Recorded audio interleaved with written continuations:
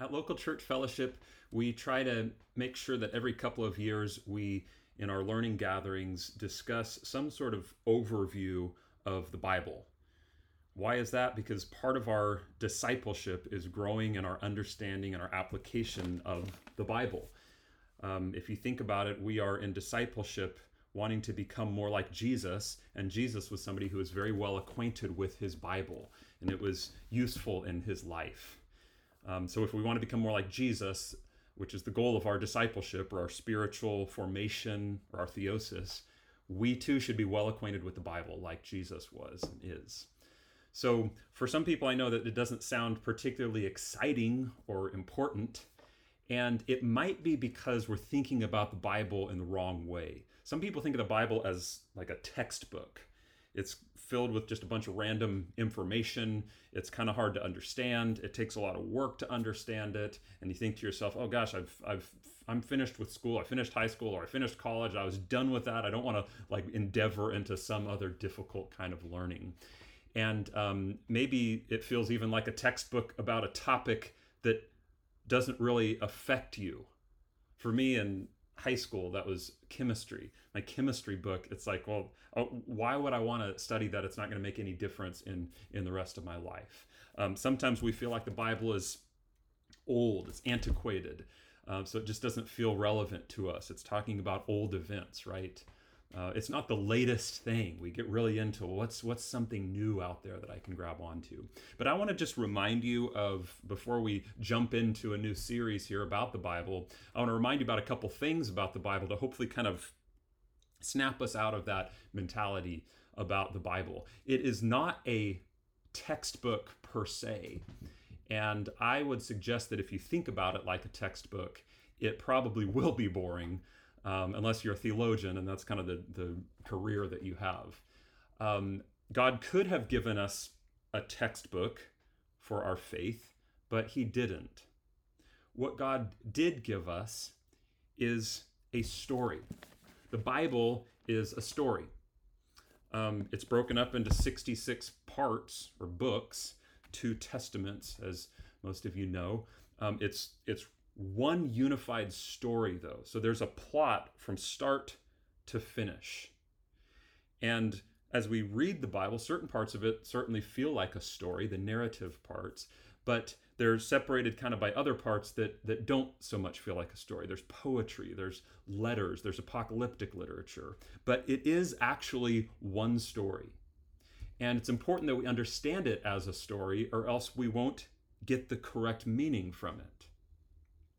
Meaning of words needs context, right? We have to read the parts of the story in the context of the whole story, or we're not being fair to the author of the story who laid it out in a certain way.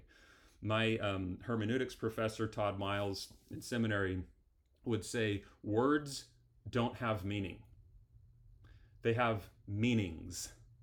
Words don't have meaning, they have meanings. Meaning only happens in context. Does that make sense? So the same thing could be said about sentences in the Bible or paragraphs or chapters, that they only have meaning within the whole. If I say ocean, well, that doesn't really have meaning. Now, if I say the ocean is full of water, that means something. If I say I fell into the ocean that was full of water, well, that has meaning. But ocean by itself doesn't have meaning. In a similar way, the words and sentences and paragraphs of Scripture only have their proper meaning within the whole. For example, if you read the parable in Luke chapter 12, and you read one verse, and it said this, "And I will say to my soul, soul, you have ample goods laid up for many years. Relax, eat, drink, be merry." If that was all that I read, that one verse, and no context from the story around it, I would get the wrong meaning. This is a parable, we find out if we read more, and the point of the parable is the exact opposite of what that one verse suggests. So we have to be careful not to soundbite the Bible, which is really oftentimes people will do and say, well, this doesn't make any sense, or this is wrong, or this can't be right, not looking at the whole. You really can't understand the parts very well without understanding the main storyline.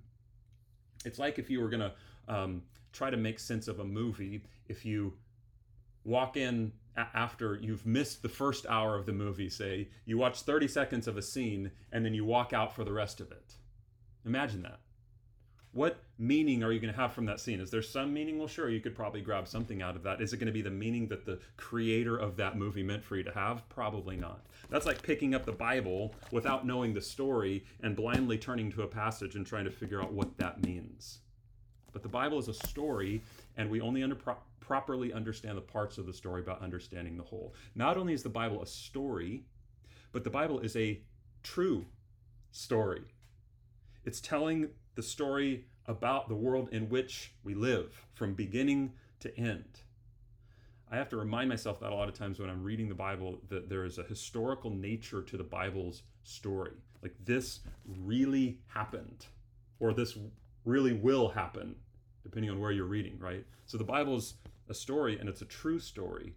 And the third thing I just want to emphasize before we jump in is that the Bible is my story. The Bible is your story.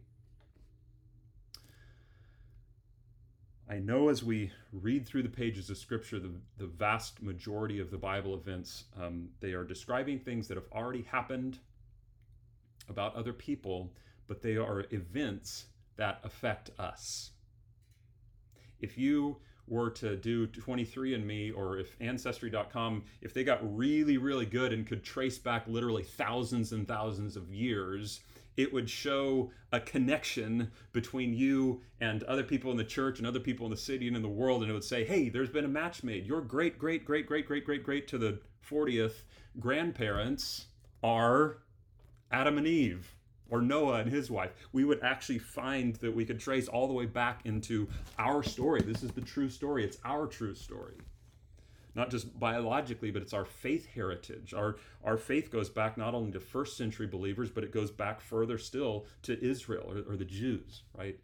Sometimes people, they think of the Old Testament as unimportant because, well, I'm not Jewish, so why does that matter to me? But the Hebrew Bible is part of our Bible, and it's speaking to the origins of our faith, and it was written by the same God.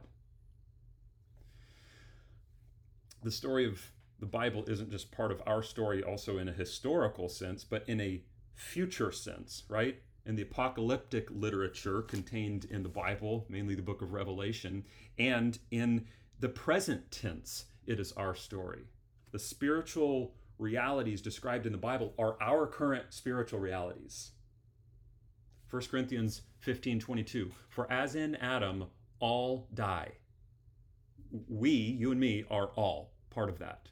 So also in Christ shall all be made alive. So Adam's sin affects us, and Christ's death and resurrection affects us. Luke 9:23, and he said to all, okay, this is Jesus talking to a particular people, the people who were within earshot of him around AD 30. He said to those people, all of them, if anyone would come after me, let him deny himself and take up his cross and follow me. Well, who's anyone? If it's a true story, then that's me, that's you.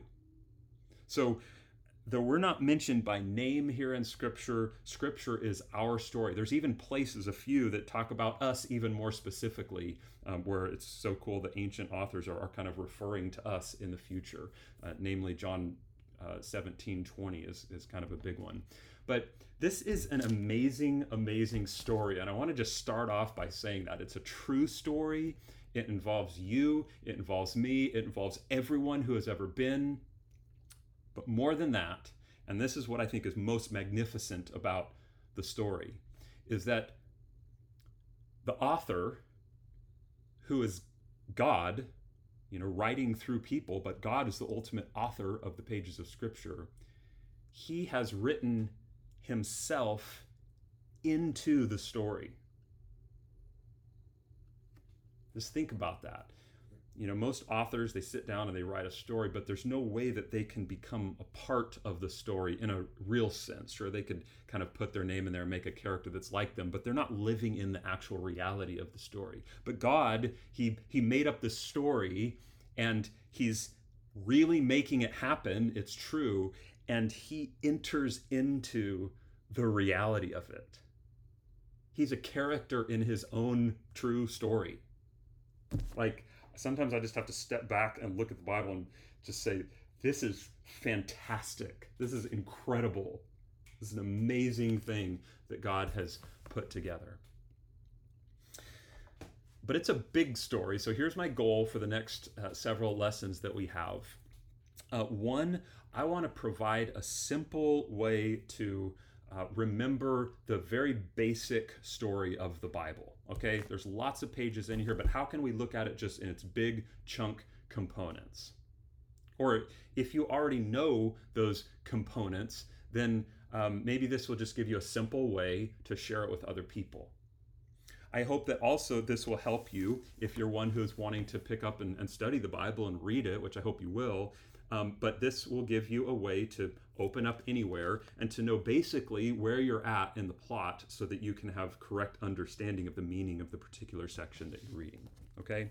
So we're going to spend 6 weeks covering each of the main components of the story. We'll call it the plot. Okay? Some people would break this down a lot of times down into 4 parts. Other people break it into 50 parts, but we're going to try 6 just to make sense of it in kind of summarical form. In each of the 6 main sections of the plot that we'll cover in the future weeks, for each one we'll cover the main events that happen in that section of the plot. We'll talk about the genre or the literature type that it is written in so we can know how to read it. That's very important, by the way. We read historical narrative, which is a lot of the Bible, in a different way than we read a casual letter, right? In a different way than we read poetry, but all of which these are also included in the Bible. A different way than we would read philosophy. So we need to make sure we're understanding the genre of each section that we're reading so that we can give the Bible the same courtesy that we do to other literature and read it according to the genre as the author meant it to be read, right? So the main events, the genre, some key theological concepts within that section, and also just talk about how those different sections, those different pieces of the plot fit together. And then we'll follow that up as we normally do with some discussion about knowing, hey, how does understanding this part of the plot, this part of the story as a whole, how does that affect us? Or how can we share this appropriately in our context? Now, I know that as we go through this, a lot of this is review for a lot of you. But I would ask, can you tell this story of the Bible succinctly? Maybe I should ask, are you telling the story at all? Maybe you're not because you can't or you don't feel confident kind of what's going on in the overarching picture, the overall story. Do you know why we probably shouldn't skip from Genesis chapter 3 at the beginning of the Bible all the way through to Jesus? You know, a lot of people leave this part out of the Bible, this big section right here, as if we don't really know exactly kind of what that's talking about. So I hope to give a framework that will help. Now, in these lessons, you won't remember everything I say. I'm going to try to emphasize the main points, and you will think that I have missed some of the key things that happen. It's a big book, again. All of it's important, but I'm going to do my best to provide some summary in a way that's helpful to you so you can read it right, so you can share it well, and I hope this helps. I'm really looking forward to it. Let's just dive in. The first part of the story, one of the shortest parts, is found, of course, at the very beginning of the Bible in the book of Genesis, chapters 1 and 2. In Genesis 1 and 2, we find a part of the plot that I like to call the purpose. First, a quick word on genre. The book of Genesis, and a lot of the Old and New Testament, is historical narrative. That's what we call it.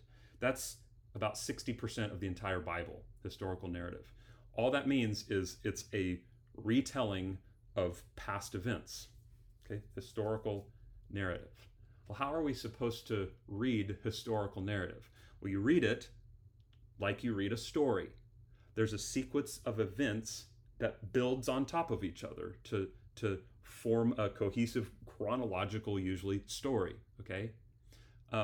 You say, well, isn't that the whole Bible? Well, no, think about the Proverbs, for instance. The Proverbs, you could take a verse or two, and those have meaning just kind of within themselves. though they do fit in the overall story, but it's not a sequence of events if you're reading the book of Proverbs. Proverbs is poetry or it's wisdom literature, so we read it a little bit differently. But in historical narrative, we read it in a retelling of past events. With historical narrative, just like with other historical narrative outside of the Bible, we take things very literally for what they say. And again, that's unlike maybe the more poetic parts of Scripture, like the Psalms, that you read just a lot of things that you realize, well, that's the author is giving a word picture of what he's saying. But no, in historical narrative, unless it's very apparent that the author is using a common kind of figure of speech of the day, which is fine. Anybody would do that as they're writing about history. We just take it literally for what it is. So there probably isn't a secondary kind of underlying meaning that we have to decipher. No, it's just saying what happened. Now, of course, in biblical historical narrative, there's a theological or there's a instructional element. So God is communicating to us specific things.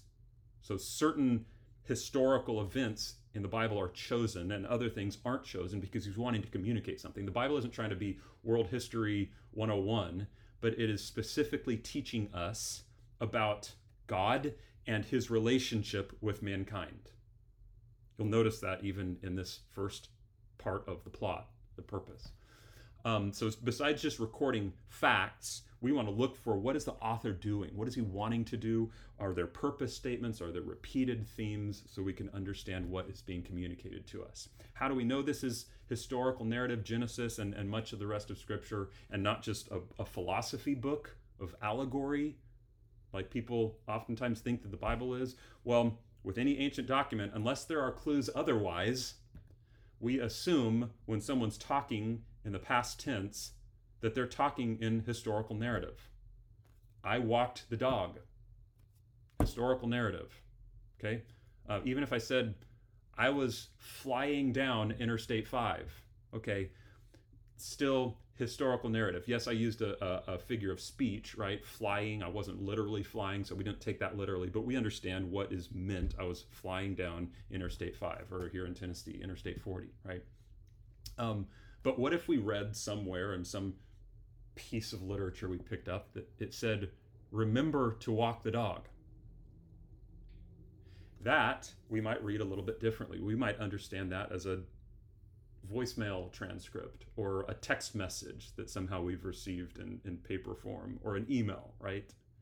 What if we picked up some transcript that said, do we walk the dogs or do the dog walk us? We cannot tell, and so we learn to trust. Okay, I'm trying to write a poem for you. We would understand that because of the verse and rhyme and because of the philosophical kind of nature of it, that we're not dealing with historical narrative. So we know it's historical narrative simply by how it reads, and we treat it that way just as we would any other ancient literature or any kind of literature. So even if you don't believe the story actually happened, you can recognize that the author is presenting it as a narrative of history.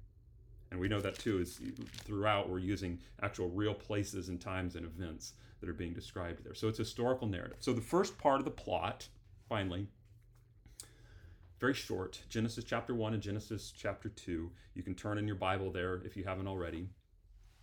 So first, let's look at the main events. Now, again, I know you guys are familiar with this, many of you, but what are the main events that happen in this first part of the plot? Now, you know this. What's the very first thing the Bible describes? It is creation. So Genesis 1:1, I don't even have to look.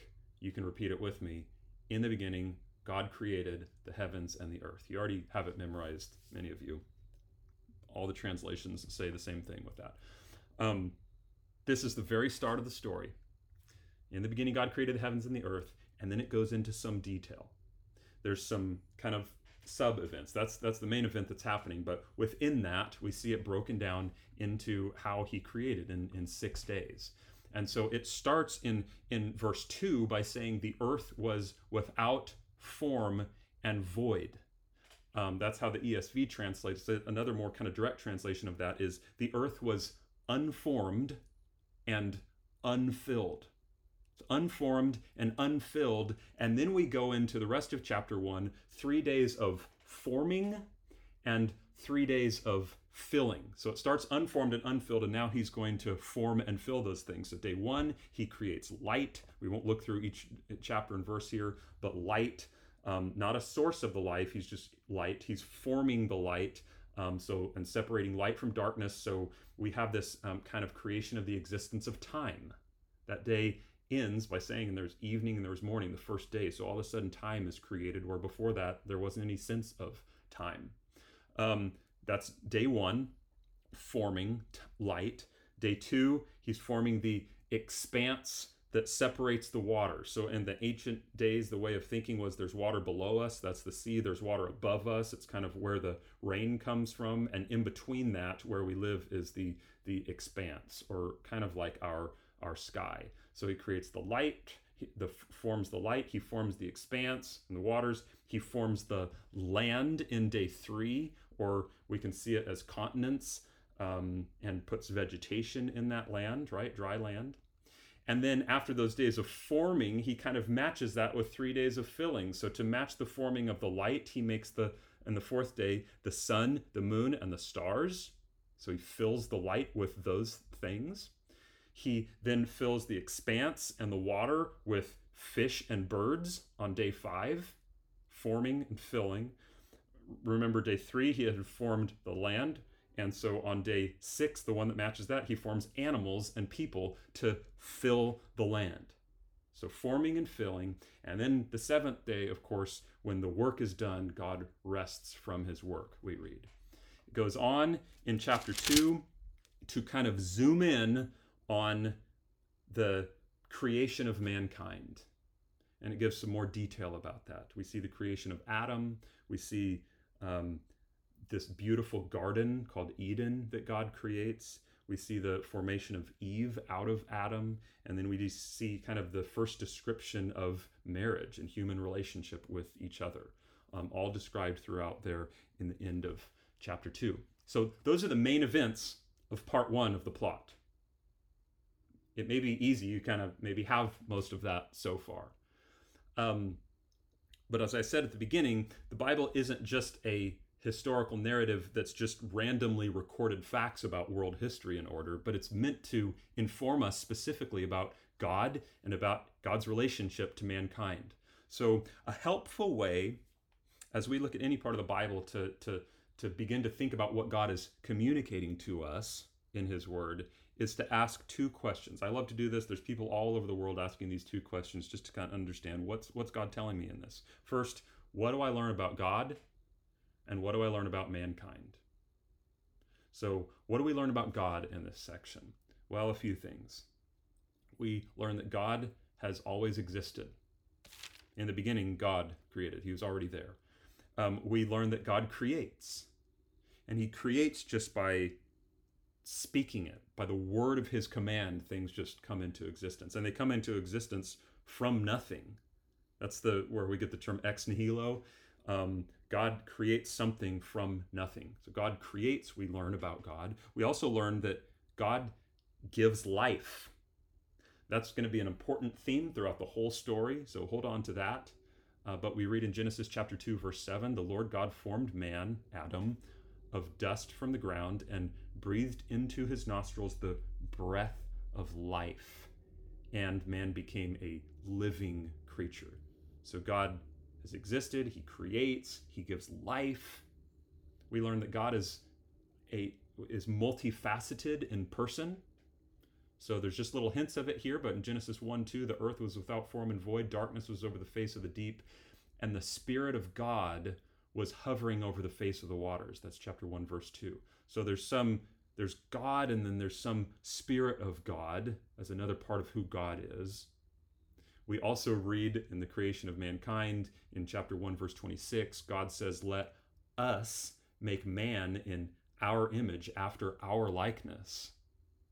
Well, who's he talking to? Who is the us?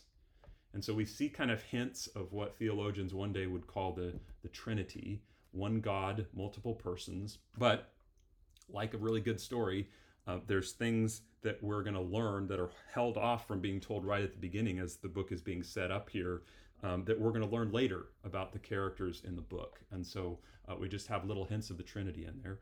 An important theme that we can learn from God very easily as we look at this, another one, is that God creates what is good and only what is good.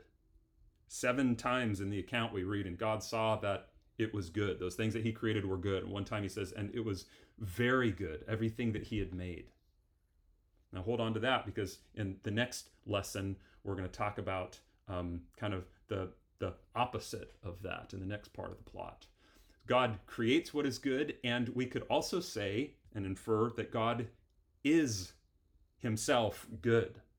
Or we read about in these verses his kindness, his generosity toward mankind.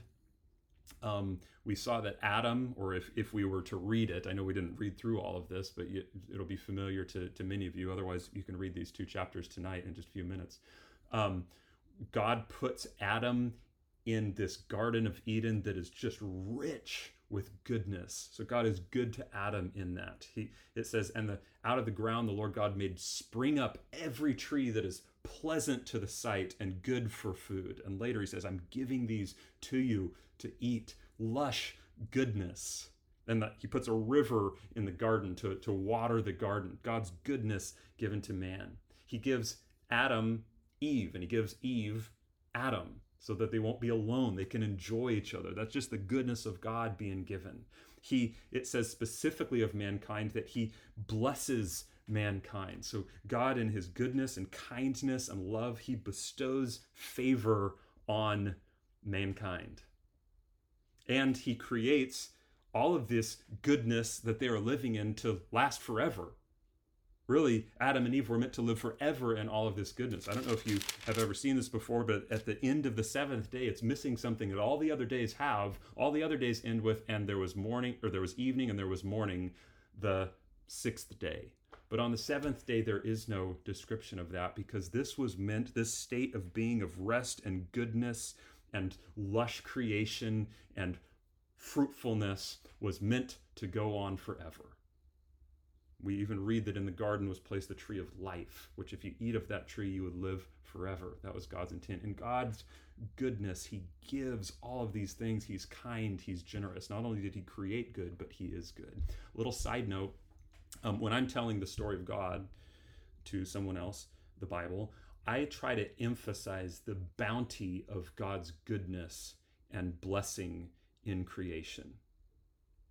Behold, I've given you every plant yielding seed that's on all the face of the earth, and every tree with seed in its fruit. You shall have them for food. Out of the ground the Lord made to spring up every tree that is pleasant to the sight and good for food.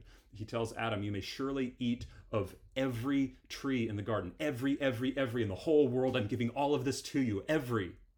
Except one, right? So I try to emphasize that because people somehow see Christianity and see the ways of God as restrictive or limiting. Where, no, the picture that Scripture lays out of God, which is the true picture, is one that he is generous and good, and he gives to us a magnificent amount of bounty of goodness and favor and blessing. So we learn these things about God. What do we learn about mankind? A couple of things. We learn that we are created in the image of God. Really important thing. Do you think God wanted us to get this when he writes in Genesis 1:26 and on, then God said, let us make man in our image, after our likeness. So God created man in his image. In the image of God, he created him. So God's wanting us to understand something very clearly, that we were created in the image of God, both male and female, bearing God's image. So we are to look like, we were created to look like God, not just in a physical sense, but in character, in who we are. So we aren't God, but we are like him. We are an image of him. We are like a reflection of him. We are his image And in being so, we are unique among all other creation. That's another thing we can learn about mankind. We are the only thing he created that was created in his image. As I mentioned, mankind is particularly blessed. It doesn't say that about any of the other creations that he made. Also, mankind, if you read through the couple of chapters, man is given rule over creation. Genesis 1:26 says, "Let them, mankind, have dominion or rule over the fish of the sea and the birds of the heavens and the livestock, over all the earth, every creeping thing that creeps on the earth." No other being is given rule like this over others. So we call the lion the king of the jungle, right? But we, mankind, are meant to be, purposed to be kings and queens over everything, even the lions. So we are learning that mankind is the pinnacle of God's creation. We're unique, we're special. So this story is about God, all that we're learning about him, and his relationship to mankind. Those are the main characters, God and mankind. So that's genre, that's main events, just and some kind of theological concepts there about God and man. So let's land just by saying, what is this section telling us? What does this contribute to the story? How does this fit into the other parts of the story? Well, we'll get there, but I'll just point out, when we look at Genesis 1, chapter 2, it says, "The earth was without form and void, and darkness was over the face of the deep." Now, these were ways that the ancients would talk about non-existence. Without form and void, darkness over the face of the abyss. It's like the way that they would talk about nothingness or being meaningless, having no order or no purpose. So then God creates, and his purpose is revealed. Now we can read through Scripture, and you'll find out God's purposes for all of his creation. That's revealed throughout the story. But we see here in Genesis 1 and 2, God's created intent for humanity, the other main character in the story, his purpose. I want you to remember that word, purpose. So see if you can find God's purposes for mankind in this verse. It shouldn't be hard. Genesis 1:26 through 28. "Then God said, 'Let us make man in our image, after our likeness, and let them have dominion over the fish of the sea and over the birds of the heavens and over the livestock and over everything.'" Verse 27, "So God created man in his own image. In the image of God he created him, male and female he created them. And God blessed them, and God said to them, 'Be fruitful and multiply and fill the earth and subdue it, and have dominion over the fish of the sea and over the birds of the heavens and over every living thing that moves on the earth.'" The overarching purpose for mankind is to image God, or to display God. I think I can use that word image in a verb form, to image God. John Piper says this: "The point of an image is to image. Images are erected to display the original. They point to the original, glorify the original. God made humans in his image so that the world would be filled with reflectors of God, images of God. 7 billion statues of God, so that nobody would miss the point of creation. Nobody, unless they were stone blind, could miss the point of humanity, namely God, knowing, loving, showing God." Okay? Overarching purpose is to image God. That's kind of what the famous Westminster Shorter Catechism says, that the chief end of man, or his primary purpose, is to glorify God and enjoy him forever. To glorify is to show off, to show forth the majesty or the glory of God, or to image God. That's what we were designed to do. Well, how are we supposed to image God? There's two kind of ways I would break it down that he says, here's how I want you to go out and accomplish that. One, be fruitful and multiply and fill the earth. So that's God's image or his glory bearers being spread throughout the world. Be fruitful, multiply, fill the earth. So little reflections, images of God are to spread out everywhere, to fill the earth. And then secondly, subdue and have dominion over the earth. Again, this is from Genesis 1:28. Subdue and have dominion over the earth. To subdue is to bring under control. Okay? It kind of makes sense. It's a wild world God is sending them out into, and so they are to subdue it, to tame it, to bring it into order, which, no surprise, is being like God. God, as we saw in the first couple of verses, is bringing chaos, forming it into order. That's how we're imaging God. And then to subdue and to have dominion. To have dominion is simply to rule, like a king would rule. It's kind of this regal language. Now, I understand that to purpose us with subduing and ruling the earth could be taken kind of in a negative sense. I don't know, for whatever reason, when I first hear it, it sounds negative. It sounds kind of harsh, like, okay, you're just going to rule the earth. Like that's subjugation, right? Probably because almost all the rulership that I can think of always goes wrong throughout history than I've ever experienced. But we have to remember a few things. One, he's given them rule or dominion over the animals, and you could probably argue over the plants and the rest of creation, but not over people. We aren't ruling other people. We also have to remember that this would be talking about rulership. This is written in a time when there would be no sin involved, if you can imagine that, a ruler or the ability to rule without sin. And again, this is human beings acting like or reflecting who God is in his rulership. They're imaging him, okay? So it's subjugation, yes, of the world and bring it under control and ruling over it, but it's in a very pure and holy and beautiful way. A small example of that is given shortly after that in Genesis 2:15. The Lord God put man in the Garden of Eden to work it and to keep it. It says to cultivate the garden. To keep it is to preserve it. Okay, so he's subduing and he's ruling over creation. By the way, I think this should tell us something about how we, in our lives, are to treat the world that we live in. It's written into the very purpose here at the beginning of the story, the very purpose of our creation. So what's the purpose of God for his creation? The first part of the story, how the whole story is set up, simply put, God's purpose for man is to image, to fill, and rule.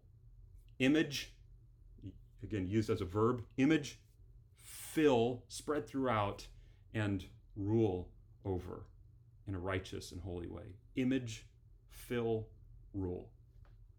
One other quick side note, when I'm telling the story of the Bible to somebody, which is the true story, and it's our story, I want to make sure that I'm giving emphasis here in Genesis 1 and 2 to our purpose. Okay?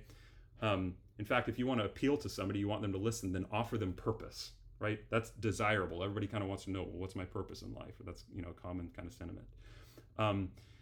And I would argue that if you don't understand the purpose or part one, the very beginning of the plot, then you won't understand the whole story properly. Okay? So let's lock this in as purpose. Now, this wouldn't be a real interesting story, right, if it stopped here.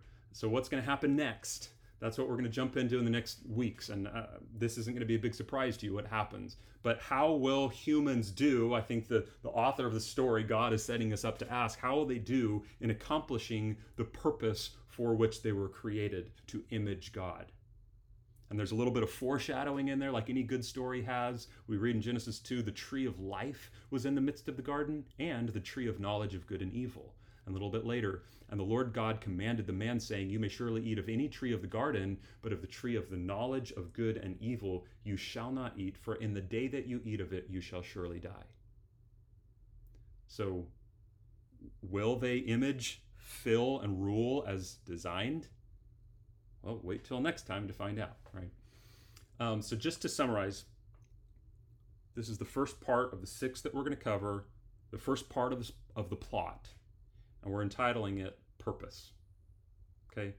I'm going to give you 4 or 5 verses, straight out of those chapters, Genesis 1 and 2, just as a summary, purpose summary. In the beginning, God created the heavens and the earth, Genesis 1:1.